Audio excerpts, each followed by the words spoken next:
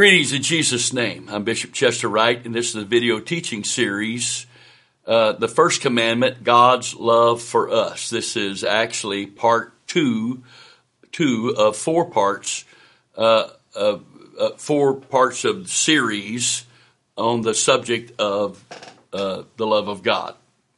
So this is part 2, lesson 7, which is the subject is living by the Lord's love. Lesson 7, living by the Lord's love. So I'm reading 1 John chapter 3. So last lesson we were in chapter 2, and I'm for time's sake and whatever, I'm skipping. I'm not reading every verse of 1 John, of the first epistle of John. I'd love to do that, love to teach on that. Maybe someday he'd let me do that, work verse by verse through that.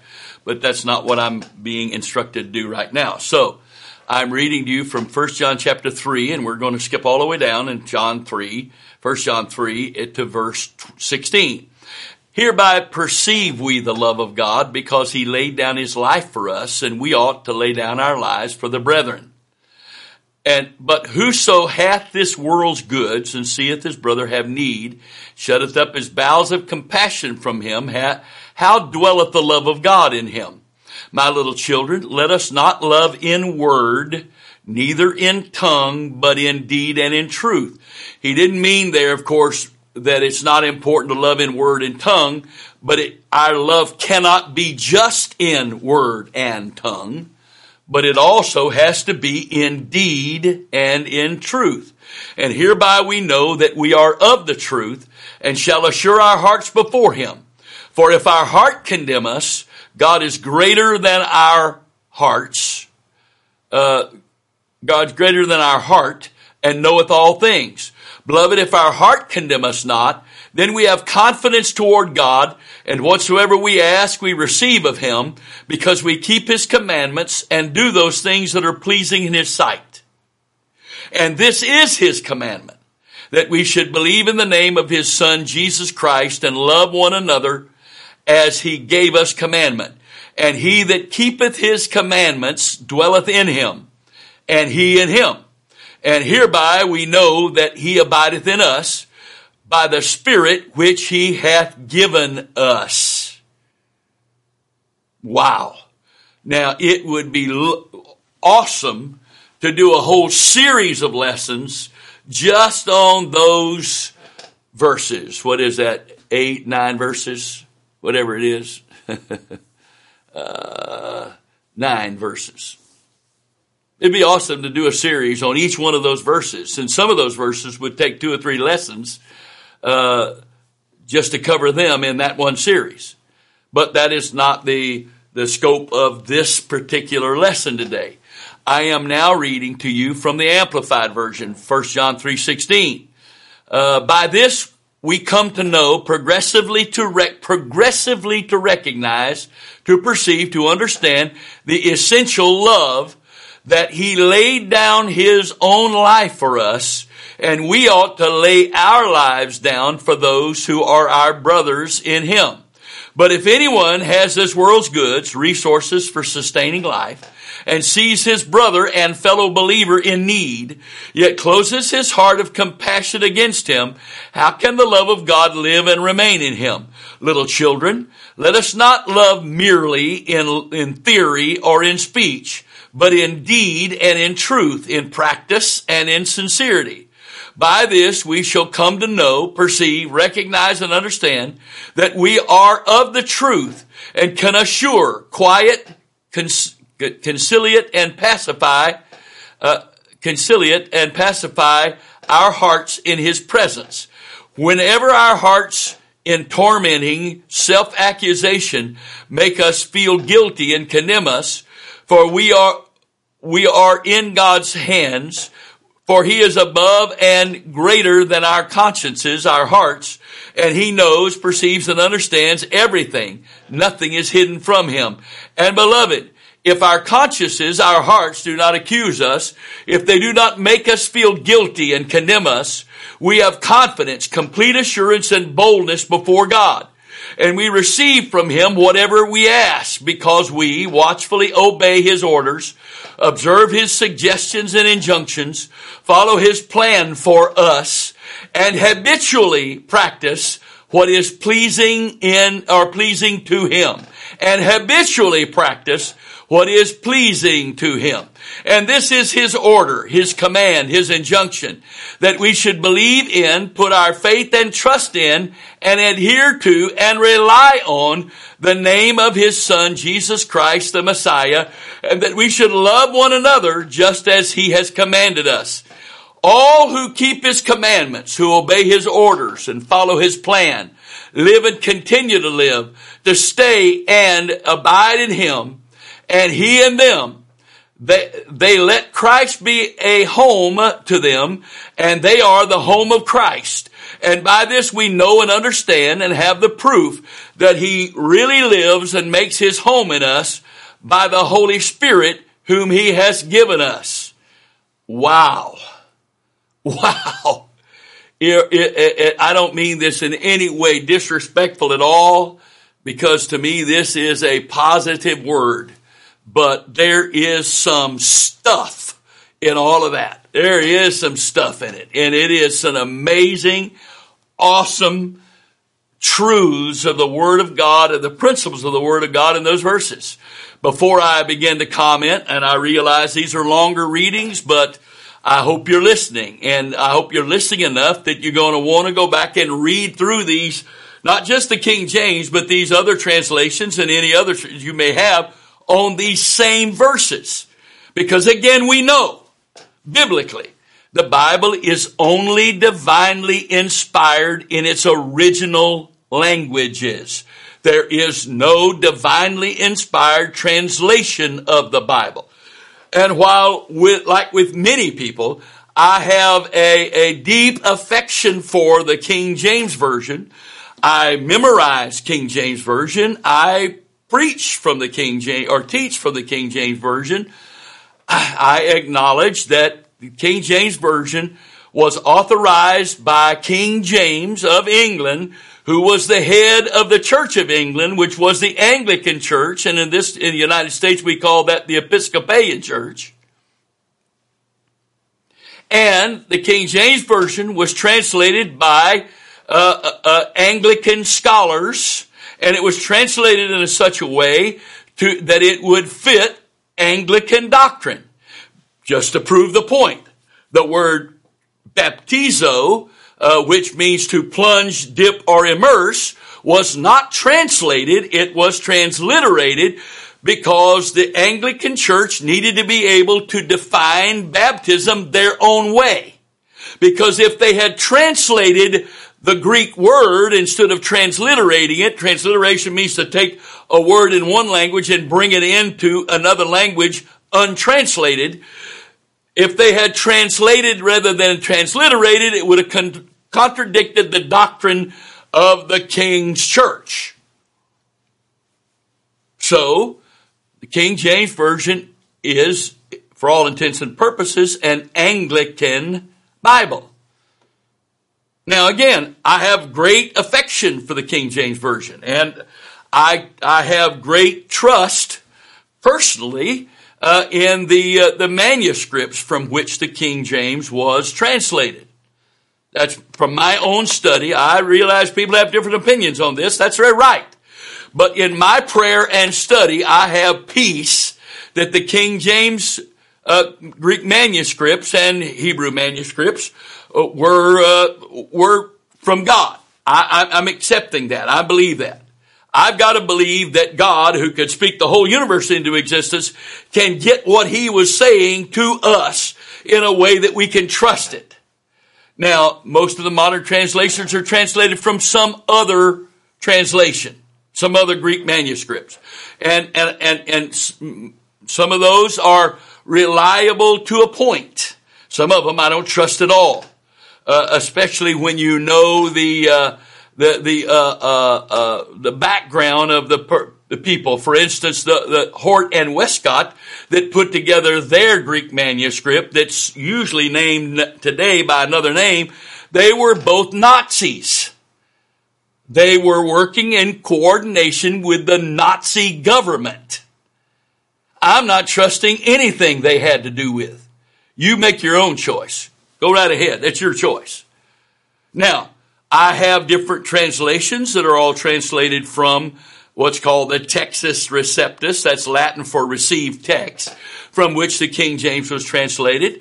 There are other Bibles, translations that are translated straight from that. I do use other translations from different texts, but I never rely on them alone. Ever. Ever. But since they're about, most of the time, about 95+% accurate, I trust the Holy Ghost to help me to make sure that I don't receive the error that they put in there, or especially the stuff they took out of the Bible. I'm trusting Him to let me do that, and so I read translations of different Greek texts, and I will use those for comparison. But I always rely on the King James text and the Bibles that are translated by that. But a couple of my favorites are Young's literal translation of the Bible, which is translated from the Greek text, Textus Receptus, and also the literal translation of the Bible by Green. And there are a few others. I'm not going to get into more of that now. You can easily look that up. If you look up in Google, King James or translations of the Textus Receptus, and it'll give you a whole list of that. There's whole websites devoted to that. There are some who've gone so far as to say that the King James Version is the only acceptable translation of the Bible. You don't have any biblical basis for such a position. None. None at all. Because again, there is no divinely inspired translation. And the King James was written in 1611 English, and a lot of the words in the King James don't mean the same today. And we don't have any excuse today because we have the opportunity to get into the Word of God. We have the opportunity to get into it. We have, without even being Greek scholars, we have access to all this Greek scholarship. And I don't believe any one Greek scholar. I read them all and let the Holy Ghost take what they're saying and put it together in a form that I can accept, and in my spirit I have peace with receiving. Now, I didn't plan on saying any of that in this lesson, and I've taken half this lesson in both reading and talking about that.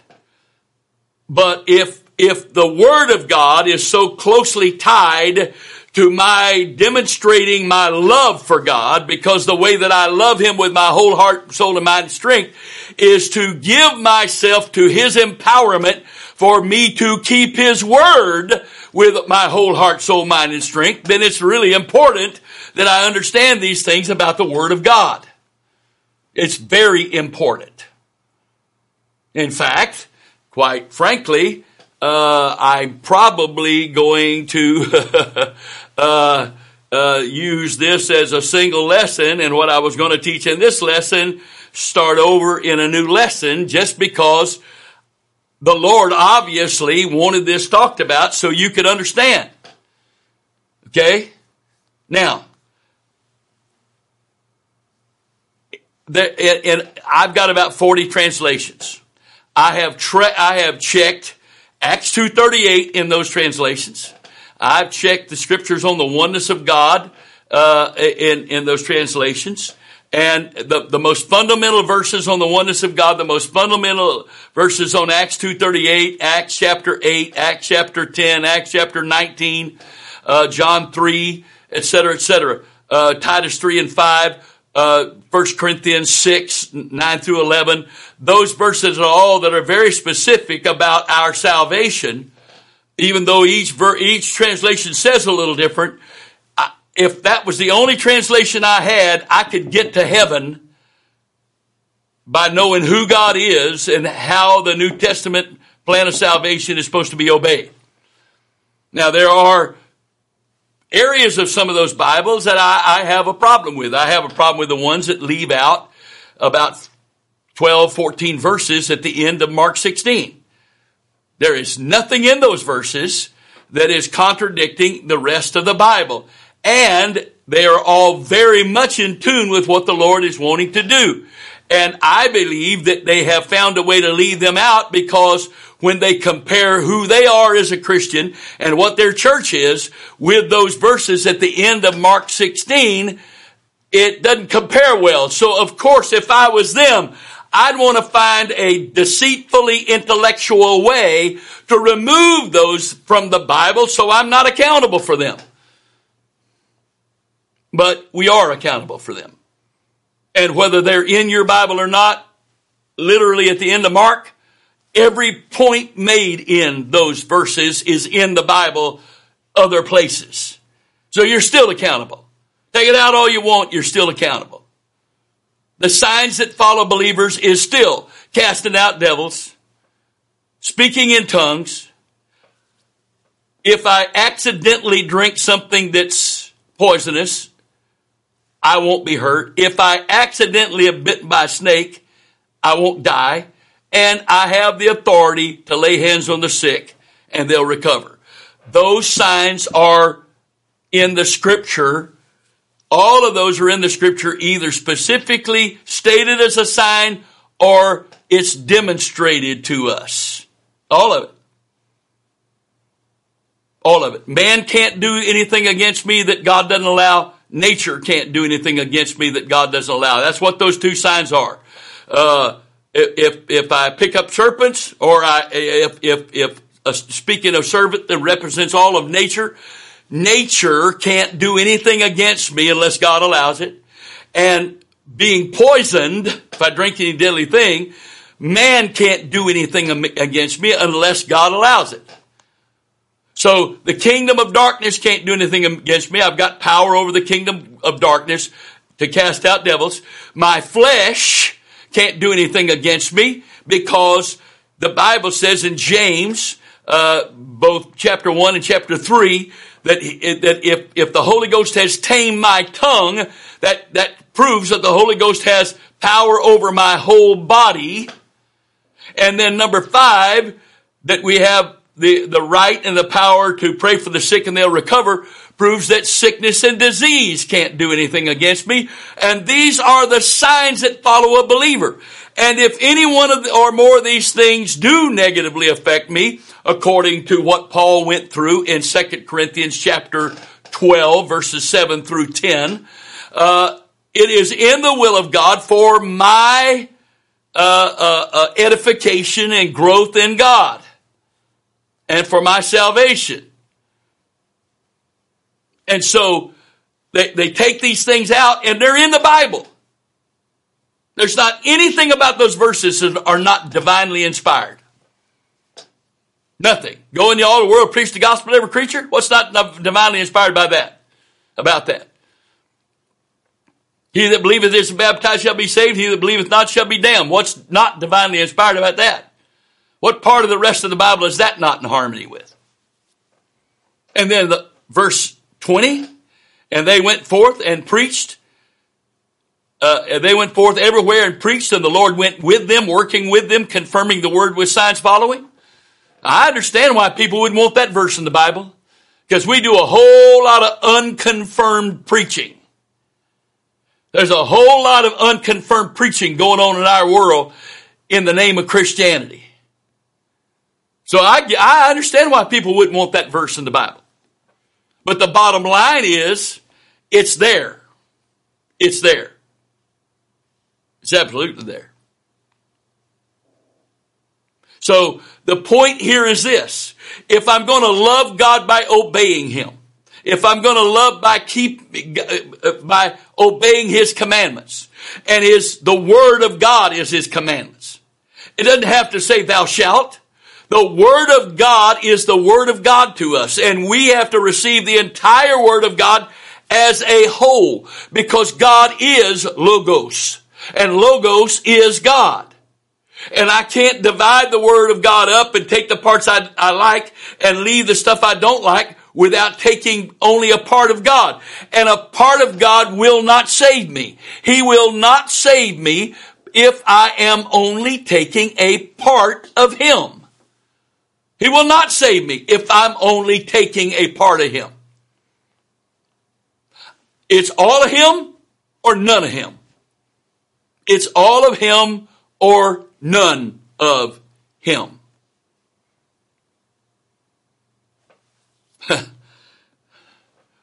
Here is the Lord our God is one Lord. Thou shalt love the Lord your God with the whole of your heart, with the whole of your mind, with the whole of your soul, with the whole of your strength. Heart, soul, mind, and strength. With the whole of your heart, the whole of your soul, the whole of your mind, the whole of your strength. With all of my being. Paul said, Romans chapter 12, verses 1 and 2. I beseech you, therefore, brethren, by the mercies of God, that you would present your bodies, my natural man, a living sacrifice. A sacrifice is something you've killed in worship to a God. So we've got to live dead to self. Holy, W-H-O-L-L-Y, not part of us, holy and acceptable to Him, which is our reasonable service. God emptied Himself of glory, came down, put on the robe of flesh, subjected Himself through that flesh to mankind, and then allowed man to crucify that flesh for the sins of mankind in man's place. 1 Corinthians 5:21, He who knew no sin was made sin for us, that we might be made the righteousness of God in Him. He went to all of that to save us, and we believe we're going to be saved giving a part of ourselves to Him. That would be like going and buying a car and them taking the wheels off. So there's your car, you can take it home now. Where are the wheels? Oh, you don't need those wheels. We like those wheels. We're going to keep them here at the dealership. You take the car and you get in and you find there's no steering wheel. Well, we really have a thing for wheels. So we're keeping that. But you bought the car. There's the car. Take it. It's your car. You paid good money for it. Take it.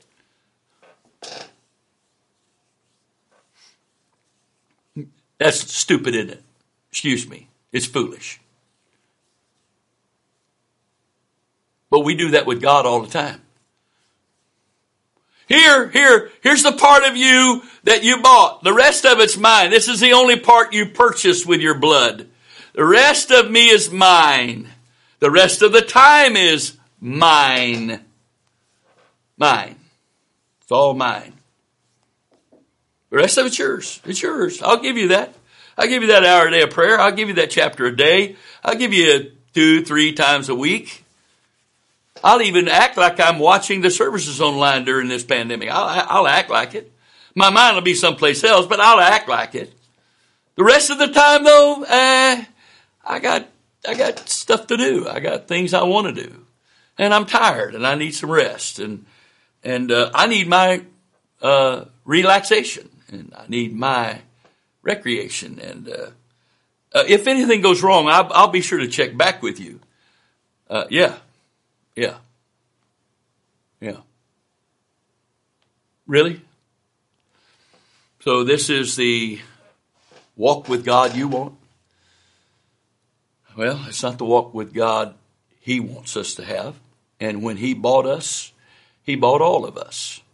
And any part of me, any part of my time, my day, my life, that I am holding back from His control is called stealing, because He bought all of me with His blood. All of me. 100% of me. It's the greatest commandment. It's the greatest commandment. Hero is the Lord our God is one Lord, and that one Lord robed Himself in flesh and caused the only body He ever had and the only blood He ever had to be shed, life-taken body, blood shed for you and I to be saved from our sins and to be a part of him. He didn't just die to save us from perishing. We quote that verse, John 3:16. For God so loved the world that he gave his only begotten Son, that whosoever believes in him should not perish but have everlasting life. So he died so that man wouldn't go to hell. But you read the verse again and you'll find out it's conditional. And here is who is going to not perish. If any man, if we believe in him, will not perish. What does the word believe mean? Well, not the way we define it. The way the Greek word doesn't mean believe like we do, because we use believe like we use the word love. Oh, don't you just love that sky? Don't you just love that dress? Don't you just love that tie? Don't you just love this dessert? Don't you just, right. I believe it's going to rain today. I believe in God. I believe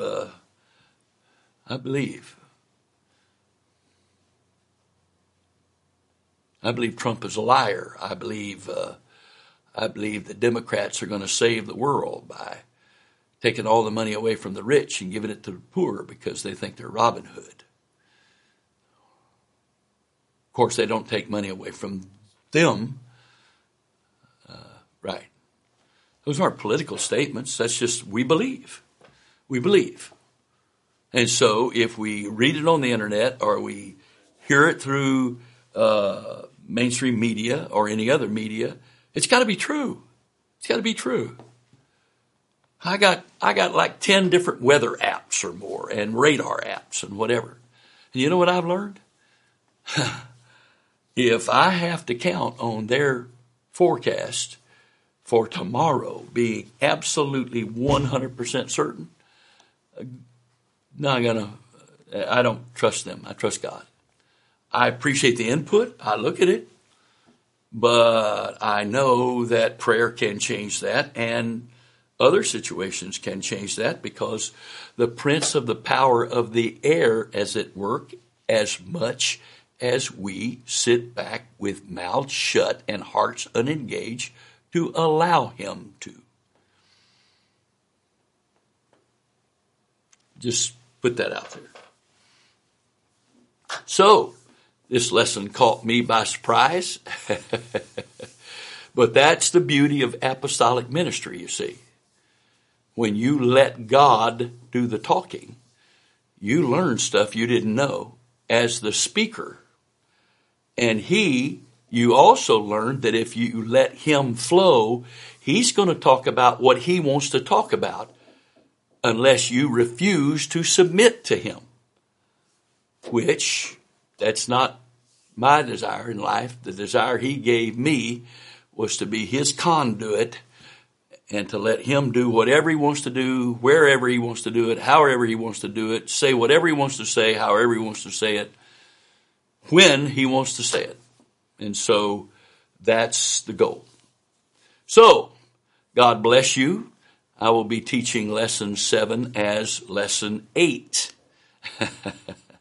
And we will go to there. So I'm hoping that if you're watching lesson 8, I won't have to read all these verses over again. I will be reading Weiss because I didn't get to Weiss. So I would pray for you to do that. God bless you. I pray that God would give you a fear and reverence, a fear of God, and a reverence for God and the Word of God like you've never had before. That you will allow the Word of God to become the final authority in your life in everything. And if you're going to obey the greatest commandment, you will have to do exactly that. In the name of the Lord Jesus Christ, amen. God bless you.